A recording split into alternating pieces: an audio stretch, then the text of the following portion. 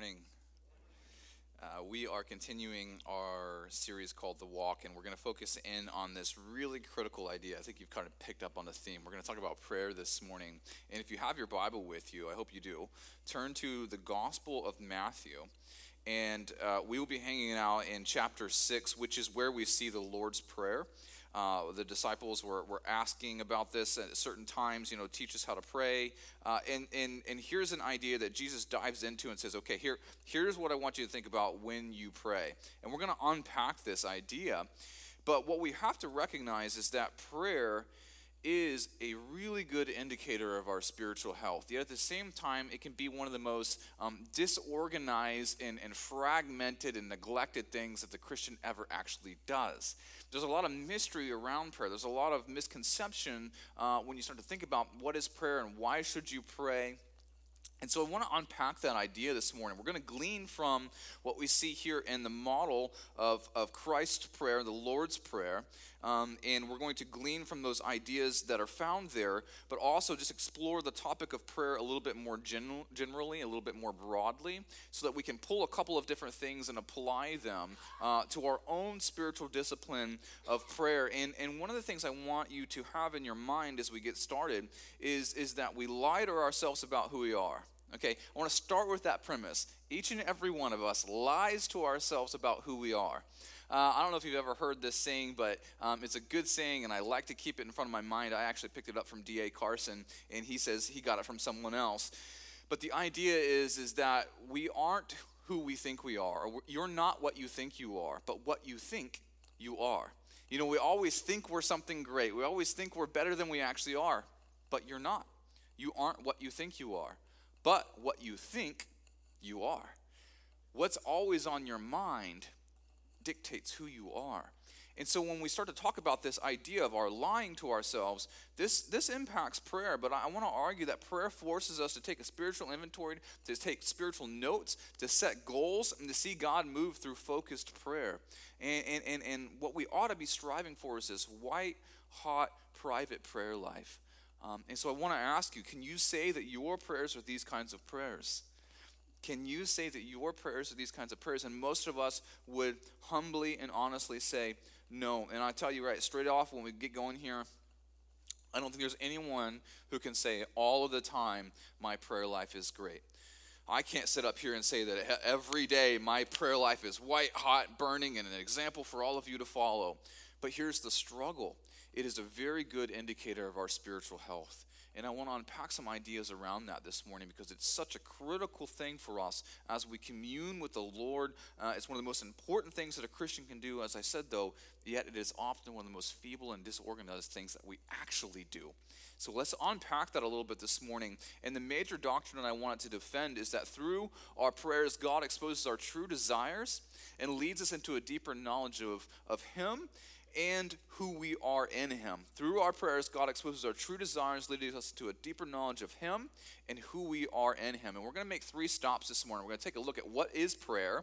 We're also going to look at how do we pray, and then we're going to end with why do we pray. So what is prayer, how do we do it, and why should we do it? So those are kind of the 3 stops that we will make. But as we get going, I want to put this attention statement, if you will, in your mind before we get into our scripture. And it comes from a pastor who died before he was even 30, but he's so brilliant, so gifted by the Lord, and such great, incredible insight. His name is Robert Murray McCheyne.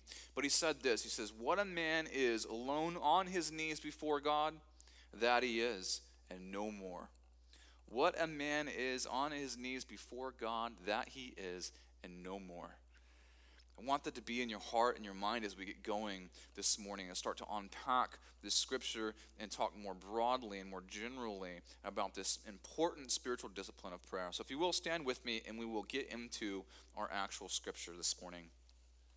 The Gospel of Matthew, chapter 6, and we will begin actually in verse 5 and we'll go through verse 14. So Jesus is speaking here and he says, "And when you pray, you must not be like the hypocrites, for they love to stand and pray in the synagogue and at the street corners, that they may be seen by others. Truly I say to you, they have received the reward. But when you pray, go into your room and shut the door and pray to your Father who is in secret. And your Father who sees you in secret will reward you. And when you pray, do not heap up empty phrases as the Gentiles do, for they think that they will be heard for their many words. Do not be like them, for your Father knows what you need before you ask him.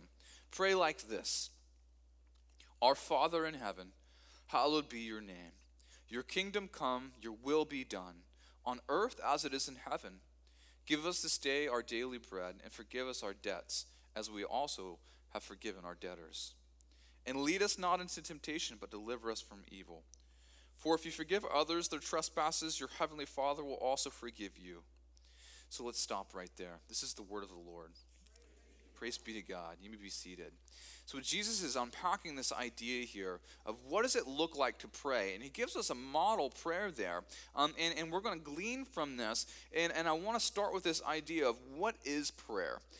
Because I think that there's a lot of confusion around what prayer is. And I think that a lot of Christians, if you did a really broad survey and you said, what is prayer? I think you get a lot of different answers. I think even if we surveyed this room, perhaps we'd get a lot of different answers if I ask you, what is prayer? We have some different opinions on that. So I want to clarify and unpack this idea of what prayer is. And the first concept I want to unpack is this idea that prayer is a dialogue, at times private and at times corporate. Prayer is a dialogue. That means it's like a conversation that goes two ways. You know, there's a difference between a dialogue and a monologue. A monologue is only one-way communication. A dialogue, meaning two, goes both ways. So what we have to look at is when we look at prayer, prayer is a dialogue, and at times it's private and at times it's corporate. So we've got to recognize that. But one of the things that we've got to look at when we start to look at prayer, and I think it's a common misconception that we have to stop and question, is that prayer is just us saying things to God. That's the first misconception that we've got to address. If that's how we come up to pray, we are missing it, because God isn't sitting up in heaven and saying, man, I really wish I knew what was on their hearts. I really wish I knew what they needed help with. I really wish I knew what was going on in their life. If only someone would tell me. But I just don't know. That's that one-sided look, as if we're looking at prayer as only informing God about something. And that's not quite right. So when we start to look at that from that perspective, the philosopher Immanuel Kant's statement starts to make sense. He says, what's the use in telling someone something that they already know? If God is omniscient, he knows everything, then what's the point in telling him anything? Why should you pray? Well, if that's the way you approach prayer, is as if you're the only one informing God, God is waiting for you to inform him, then Immanuel Kant's statement makes sense. What is the point in which we're talking to God only by telling him something? He's not waiting for more information to come in. He's already got the picture. So what is it? Well, it's a dialogue. And so I think that that's one of the things we've got to do is we've got to make sure that we have time to hear from God. Prayer can't be one-sided. It cannot be our speaking without our listening. My father used to always tell me as a kid, you can't listen while you're talking. Maybe your dad told you that too, or maybe your mom told you that. It's impossible to listen while you're speaking.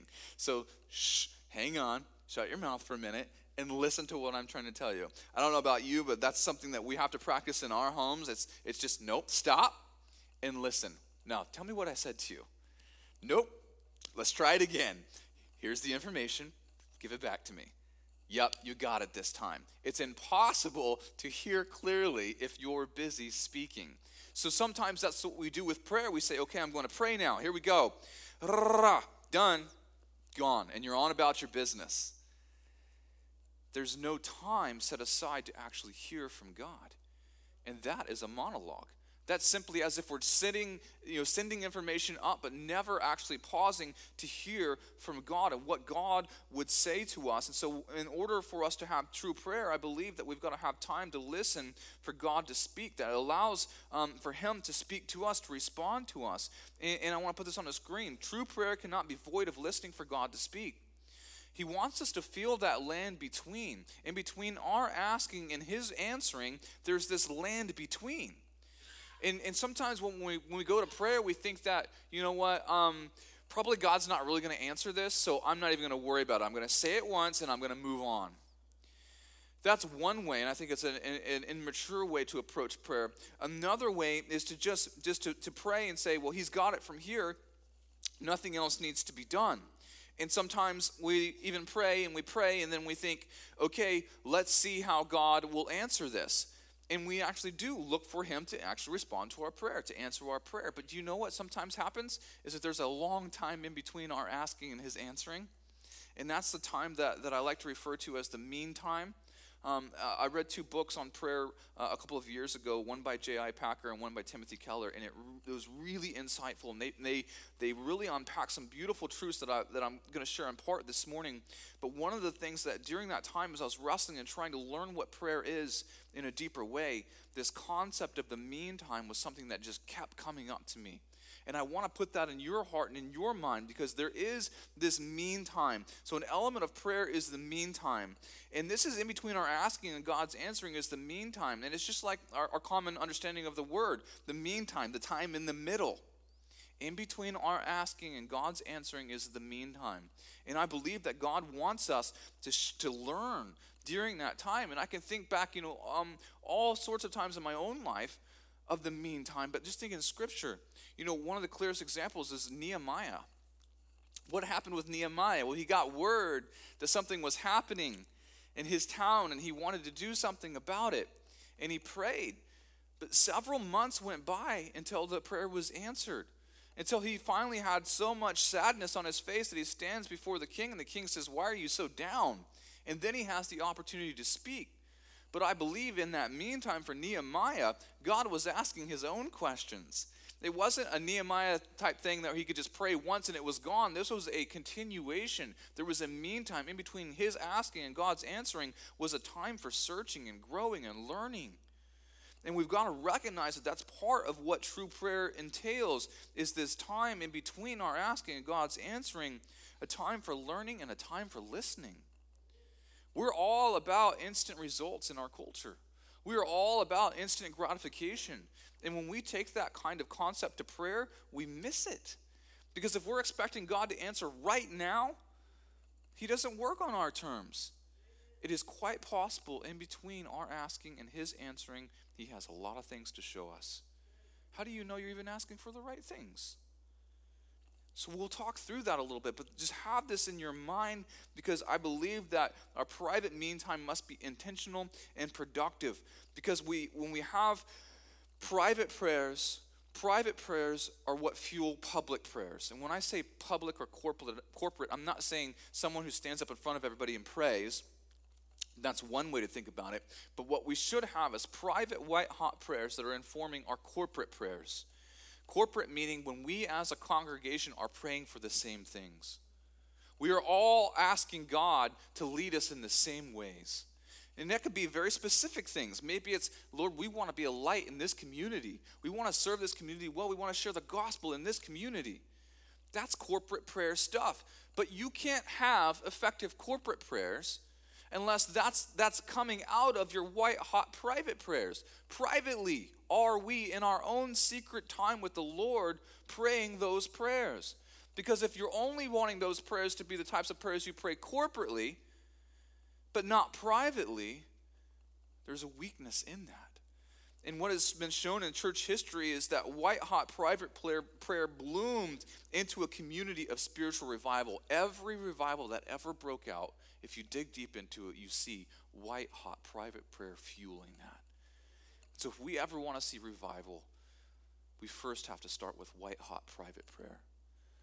Looking to the Lord privately. And I love what J.I. Packer says. He's a well-known, admired theologian and author. He says, when we are asking, God is asking questions about our asking. One, why do you ask for this?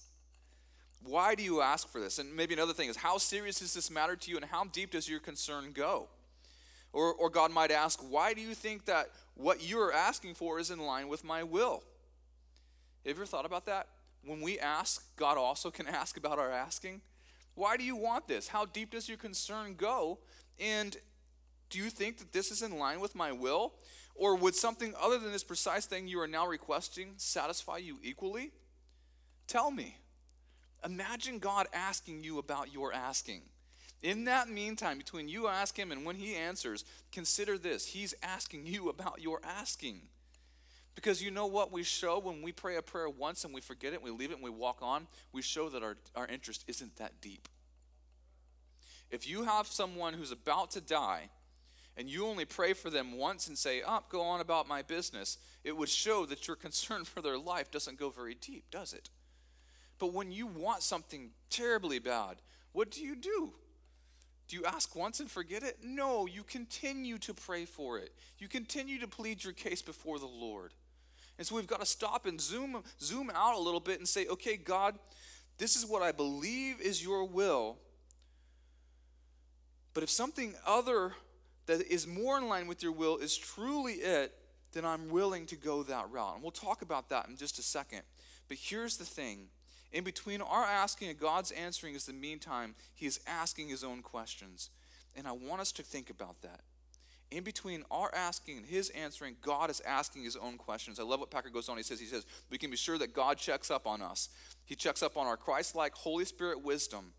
And he looks and rejoices to see this. God checks up on our focus, how far our faith, repentance, love, humility, and wisdom have combined to make us clear-sighted about our goal in life.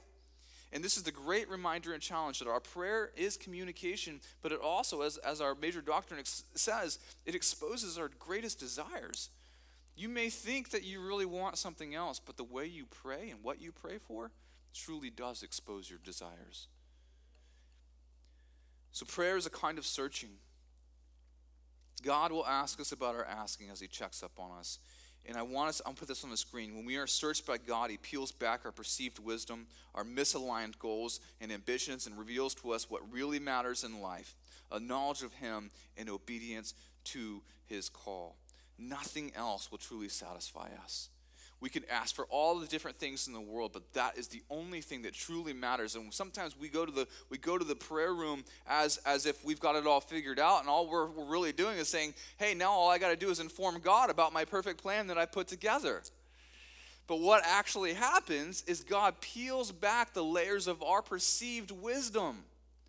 That he looks at us and says, do you really believe that's in line with my will? Do you really believe that that's the best thing? And maybe we're right. But what we have to do is we have to literally say to God, this is what I desire. This is where I am, and I truly believe that this is in line with your will. And not only do I believe it's in line with your will, here's why I believe it's in line with your will. And when you can truly articulate that, now you're talking. Now you're talking with the Lord. But here's the next step. Don't leave it there. Say to God, if you will something other than what I've asked for, that's what I really want to happen. Can you do that? That's hard.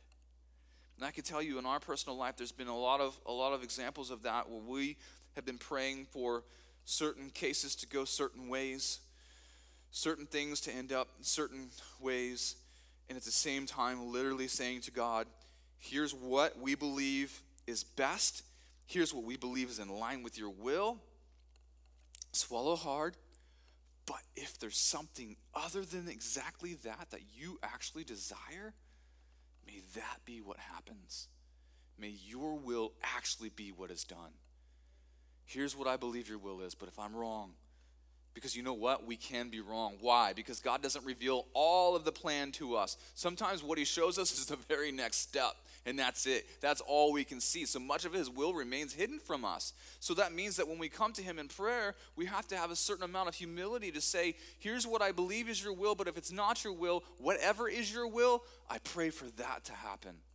I pray for that to be reality. And so we've got to come to prayer from this perspective, because this is exactly what it means to be a Christian, to literally say to God, not my will, but your will be done. So what is prayer? Prayer is communication. It's a dialogue. It's two-way transmission. Prayer means having time to stop and listen to God. It's just not giving him information, but prayer is also a time of searching, a time of listening, and a time of learning. That's what prayer is. Well, how do we pray?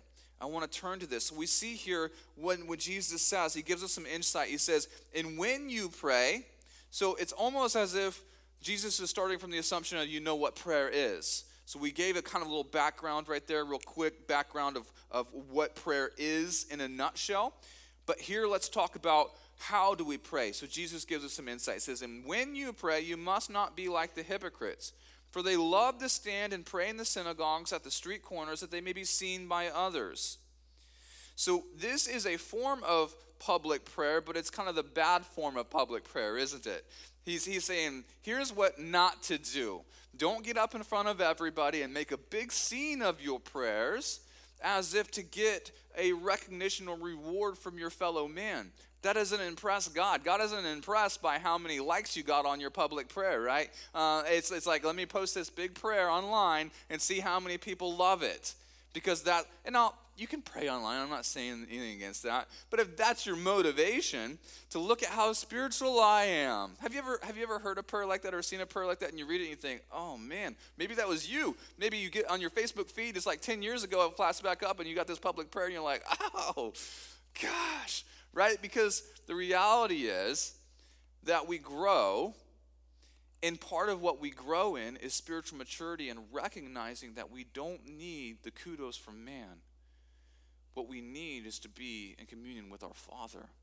So he's addressing this issue of, from the heart, what do you desire? Do you desire praise from people through your prayers, or do you desire a reward from your Father?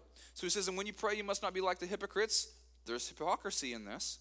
For they love to stand and pray in the synagogues and at the street corners that they may be seen by others. Truly, I say to you, they have received their reward. But when you pray, go into your room and shut the door and pray to your Father who is in secret. And your Father who sees you in secret will reward you. So this is a beautiful idea, that this is exactly what Jesus is talking about. How do you do it? Well, one of the things that I've learned throughout the years, and I believe it's from Scripture, is that we have to prepare for it. How do you pray? Prepare for it. And you might think, well, that sounds a little mechanical. Well, maybe you can turn just about anything into a mechanical, heartless thing. If all you do is recite the Lord's Prayer mechanically, that's not a good idea. But you know what effective prayer starts as? Is prepared prayer. And I'm going to argue that this is something that Jesus would recommend. He says, but when you pray, go into your room and shut the door and pray to your Father who is in secret. Well, what does that mean? Well, surely that can mean just going in, shooting from the hip and just having a true, genuine conversation with the Father, nothing prepared. I'm not saying that that's not possible. That is absolutely possible. But here's some insight that I've learned that is beautiful, is that when we actually, throughout our day, are taking note of the things that we would like to talk to the Father about in secret, when you do have that set aside time, man, it's sweet. Because you're literally thinking, I can't wait till I sit down. Now, Father, I pray as I'm going. I have this is something on my heart, but I don't have the full time right now to stop everything I'm doing and really devote attention to this. But what I can do is take a mental note of it, of when tonight or later today, when I've got 10 minutes and I really can get in my quiet spot, I want to talk to you about this. Here, I'm shooting it up real quick, but I want to wrestle. Because you know what? If we're only doing those drive-by prayers where we're shooting up, hey, here's a concern to me, but you don't actually have time to pause and wrestle with the Lord and hear from him, it's back to the monologue. It's back to a monologue. So I believe that part of what we can do when we pray it effectively is to prepare for it. How? As Jesus says, when you pray, go into your room and shut the door. So he's saying, go somewhere in private, set aside time for it. But I want to argue, plan ahead some of the things that you'd like to cover. You know, one of the things that I've benefited from personally is having a prayer log. On my phone, for years, I've kept a prayer log, and I haven't been as consistent lately. I'll just admit that. But I've seen great value in that. As I'm going throughout the day, I just list some things as they come up in my heart. One of the things that's kind of in me, it's like this idea of, I want to see how you work this out, God. I want to see you move in this. So I don't want to say it once and let it go. I'm going to write this down, and I'm going to come back to it because I believe you're going to respond. How? I don't know. But it's beautiful. I can tell you many times, like I have several different examples in my mind where I can think through of going and saying, God, I'm about to step into this meeting, and I know it's going to be hard, and I know it's going to be tense. And I write that down. And I said, but God, I'm expecting you to move, and I want to see how you move in this. And then afterwards, coming back to my prayer log and noting how God was there through that. tell you, those are the things that build your faith. Because the next time that you're in another challenging situation, you can reflect back on the ways in which God was with you and delivered you. And it builds your faith.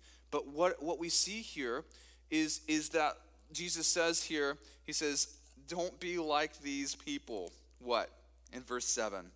And when you pray, do not heap up empty phrases as the Gentiles do, for they think that they will be heard for their many words. What the point is here is that when we have some things planned out, when we're intentional with our prayers, we're not just sitting there babbling and rambling, as if the more things we throw out, the better. Because actually, I think the Lord's Prayer is a model for brevity and sincerity. Jesus isn't saying here's my 2,500 word count prayer. He's saying, here's a short one that gets really to the point, but it's sincere. But when you pray, don't ramble on as if more words means God's going to hear you. That's not the point. But one of the things that I think that is beautiful is if we can take note of the things that make us sigh throughout the day. You might say, what do I pray for? Well, there's a lot of different things that you can pray for.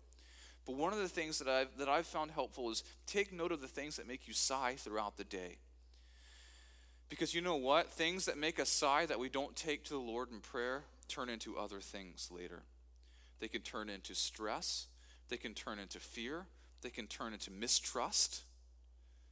They can turn into all sorts of crazy things. What we should be quick to do is to say, Lord, this is what I want to take to you because I don't see it and I don't know how this is all going to work out. Now, I'm preaching this from the perspective of us asking the Lord for help. There's many different ways that you can approach prayer, and we'll explore some of these other ones in just a second. But part of that is take note of the things that make you sigh throughout the day. Then when you go into your secret place in your quiet time and you pray with the Lord, and then you're waiting in the meantime, listening and learning, what we should do is we should look for the ways God answered our prayers after the meantime. And I want you to reflect on prayers that you prayed. How did God answer your prayers? I don't want you to take too much time right now, but visit that. Reflect back on the prayers that you have prayed, and I want you to think about how has God answered those prayers. And maybe what you might find out when you do a little inventory is that you haven't been diligent to actually follow up. You said a prayer, shot it like an arrow into the sky, and walked away the other direction. I don't know where it landed. I don't know what happened with it. But what we should do is we should ask God, we should pray to God expecting that he'll answer. Now, he might not answer the exact way in which you expect. I love what I believe it was Keller who said that God answers our prayers as if we would have asked what we would have asked for if we knew what he knows. That was a lot of words. God sometimes answers our prayers as if we would have asked what we would have asked for if we know what he knows. Isn't that true? If you had the perfect mind of God, what would you ask for? The right stuff, wouldn't you? So if God's going to answer your prayers, be sure that he's going to answer the prayers in a way that align with his will, that are going to align with his plan. Now, here's the other end, is that you can go and say, well, all is predetermined. There's no point in praying. God's going to do what he's going to do. We'll address that here in just a second. But take time to look for ways in which God has answered our prayers after the meantime. Reflect on this. Just take time to stop and recognize the way God answered your prayers, because it's a shame to pray for something and to lose interest in it and then to miss the way in which God responded. It is a shame to do that. So we have this idea here. Prayer is a dialogue, as a two-way communication. Part of what we do when we pray is we actually recognize that we need to have time for God to respond to us. We need to have time to listen to God. But we also recognize that sometimes there's a meantime in between our asking and God's answering is the meantime. And during that time, God's asking about our asking. God is saying, how important is this to you?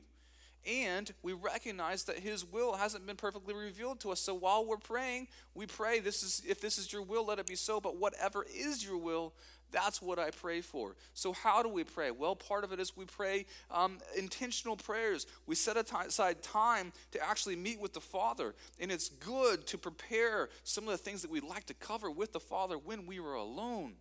And not feel like we've got to talk about a million different things. but pray sincerely. But then reflect back on the ways in which God has answered your prayers. I want to lead you through a little acronym that's been helpful for me when we unpack this idea of how to pray. The acronym is ACTS. You can write down ACTS. The first one is admiration. Spend time admiring God. You know what? Sometimes we don't do that. Sometimes when we go straight to prayer, we go straight to either asking God for things or even straight to thanking God for things. But what we ought to be doing is taking time to just admire God for who he is. Admire. God, you're beautiful. You're holy. You're righteous. You're worthy.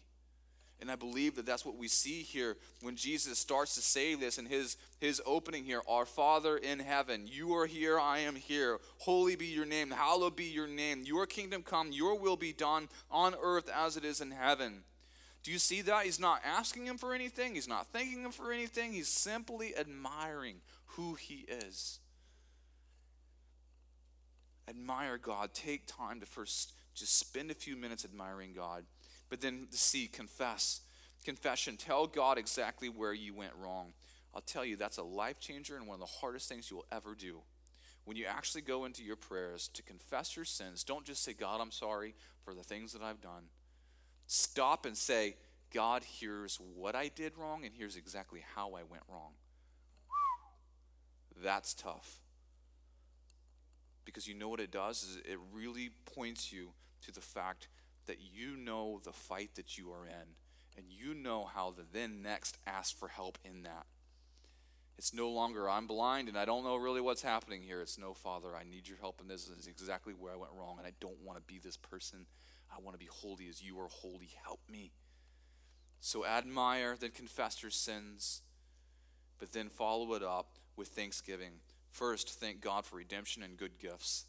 I believe after you confess, it's good to thank God for the gospel. Confess your sins and thank God for the gospel. But also thank him for the good gifts that he's done. But I want to back up real quick. A couple of scriptures, write them down. We don't have time to unpack them. Isaiah 59, 1 and 2. In this confession idea, it says, behold, the Lord's hand is not shortened that it cannot save, or his ear dull that it cannot hear, but your iniquities have made a separation between you and your God, and your sins have hidden his face from you so that he does not hear. So maybe your prayers aren't being answered because you haven't been confessing your sins. The scripture literally says that. Here's another one. A very, very good quote from J.C. Ryle. He says, prayer and sinning will never live together in the same heart. Prayer will kill sin, or sin will choke out prayer. Another one to think about. Thanksgiving. Thank God. I love from the Westminster Confession of Faith, we're Baptists, so we don't necessarily hold to that, even though our London Baptist Confession is very similar and they share a lot of things. It says this, man's chief end is to glorify God and enjoy him forever. And I believe enjoying God includes heartfelt contentment for his loving provision. So part of our prayer should be reflecting on God's loving provision and be thankful for that.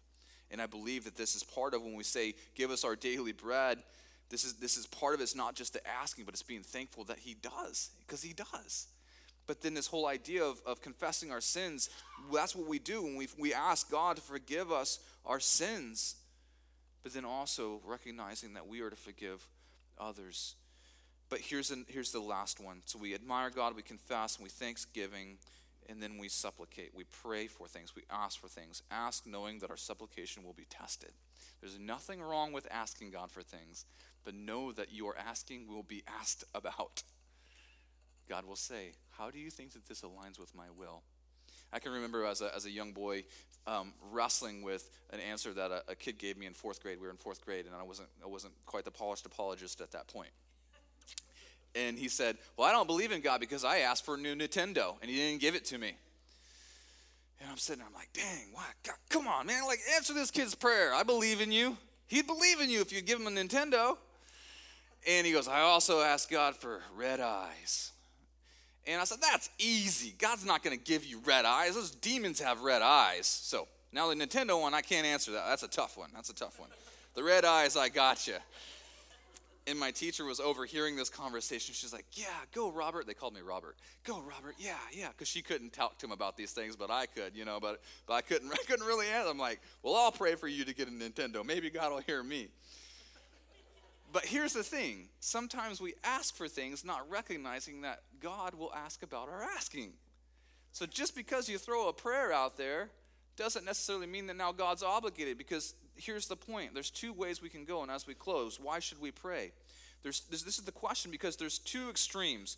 One is that we can believe that we force God into some sort of obligation, as if I prayed, I threw it out there, now you've got to answer me, or you're not real. That's one way that we can incorrectly approach prayer. The other way is to approach it as saying, God is so sovereign that everything is determined and there's no point in praying because he knows everything and whatever he wills is going to happen anyways. Those are two incorrect extremes. I'm going to close and I'm already 42 seconds over, so I'm going to be quick. Why should we pray? Why should we pray? Well, I think first and foremost, prayer changes us. It may change our circumstances, but more likely it will change us and our ability to see our circumstances clearly for what they are. Because it enables us to see. I believe it enables us to have an eternal perspective. It helps us see God clearly, eternity clearly, our needs, and God's provision. So God looks at us and says, I want you to pray for me. Pray to me. I want you to ask from me. Like, you see that in Scripture. God wants that communion, and part of it is not to get God and twist his arm so that he does what we want. We say, God, I've been thinking real hard, and I got this great plan, and I wanted to tell you about it because you got a role to play in this, and I want you to understand your role. So I'm gonna clearly articulate what I want you to do. And God's like, what? No, let me show you how this works. You pray to me because I've already got the plan, and you don't really know much. And by the way, your heart's messed up. And you're praying for wrong things because you're a sinner. But here's the thing. Keep coming to me. Keep talking to me. Keep praying to me. Because I hear you. And I love you. And I want to bless you. Because what God is concerned with is our good and his glory. And our prayers are a part of that process. So why pray? Because it changes us. It may change our circumstances. That's true. It can happen. We pray as if God can and will change. When I pray for someone to be saved, I don't pray as if God doesn't have any control of that. I pray as if he does have influence into drawing people. Pray as if it will change something. But also, prayer sanctifies us. Prayer kills sin. Remember, praying and sinning will never live together in the same heart. Prayer will be killing sin, or sin will be choking out prayer. And then last, prayer helps us know God as he checks up on us and exposes our true desires, leading us into a deeper knowledge of him and who we are in him. So with that, we'll close this morning. But I want you to think about prayer in a different way, perhaps. That prayer is not simply telling God something he doesn't already know. Prayer is not getting God to come along with your plan. Prayer is you continually communicating with him, pausing to listen, looking for him to answer, and even possibly change your heart during that process.